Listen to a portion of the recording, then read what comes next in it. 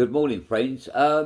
Just to say, I hope you're all keeping well. Unfortunately, during this time of the coronavirus, I know that we're all really down at the moment, and we are we are all struggling, not with just money, but isolation. And there are other people out there that, as I said earlier on, regarding an article that I wrote on Facebook, but there are other problems with people out there. The reason for this little blog that I want to do is that in life we only have one life. We're not like cats, and apparently cats are supposed to have 9 lives, which I don't agree with on that at all. But we do only have one life, and with that life we learn a lot in that life. And that life is like a book. We learn, we change a chapter, and we take another chapter. But I want to go back to 1992, where I realised that my life, I thought I was going to die, and my life was really down. This is why I'm trying to say to people, stay safe, keep your distance. You don't know what anybody has actually got at this moment. You don't know whether people are still walking around with this coronavirus. It is very hard because people are ignoring the government's guidelines. I went to, I think it was Farm Foods the other day, and people weren't keeping their distance at all. But going back to the reason why I want to talk about it is, back in 1992, I had a cold, didn't think anything of it, and I was completely sleepy, didn't want to do a thing whatsoever. And 2 weeks later on down the line, I was actually paralysed in hospital. And this was actually through a cold or a sore throat that I actually had. It was my immune system.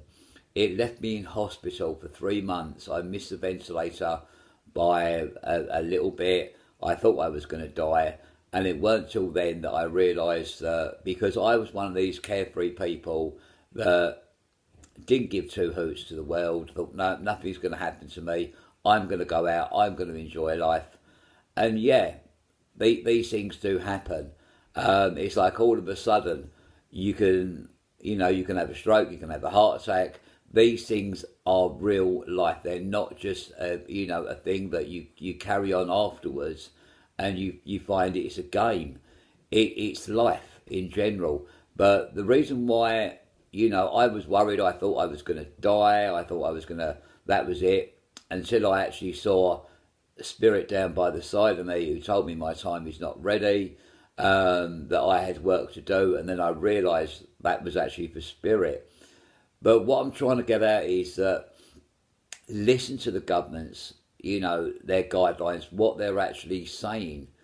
Because if you catch something if you catch either this coronavirus or you can catch something else, no one knows what that coronavirus contains.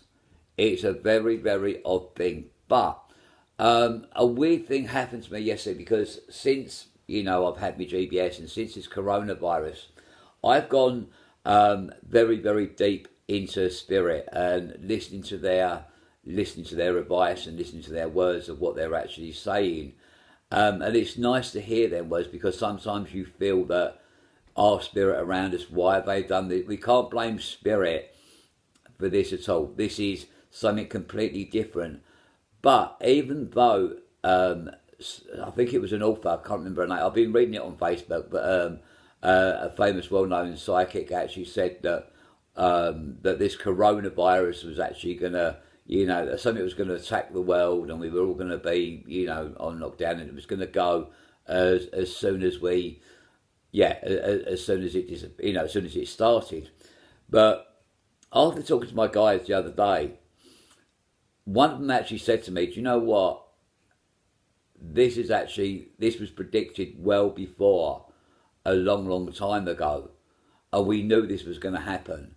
But you think if our guides or our spirit people up there would have told us, we would have gone into a complete panic mode beforehand anyway. But we're just saying to you, we hope you're keeping safe. listen to what people are saying to you, keep your distance. You don't want to be out there really, really in hospital with all the others at all whatsoever. You know, there are, and the reason why all this has happened is what I feel is to get the families back together, get people how they should be. I mean, the other night, all them people clapping for the NHS, and I think they need a good round of applause as well. Even the people forget about the carers that go around to visit for the elderly. The only problem that I've got now, and I was scrolling through Facebook, people are desperate. People are desperate to do things. They're desperate for money. You know, they're self-employed. I'm exactly the same. I'm self-employed and I'm worried about where my next penny is actually going to come from. But I watched something, I read it on Facebook, that people have actually been into a church and taken plates, they've taken everything out of the church. You know, and to me, looking at that is you think, how low can people actually go while we're going through all this commotion, all this problem, you know, and it shouldn't really happen, but hopefully then people will get their justice, and then people that have done things that while all this coronavirus, yeah, they will get their comeuppance, I can guarantee you that.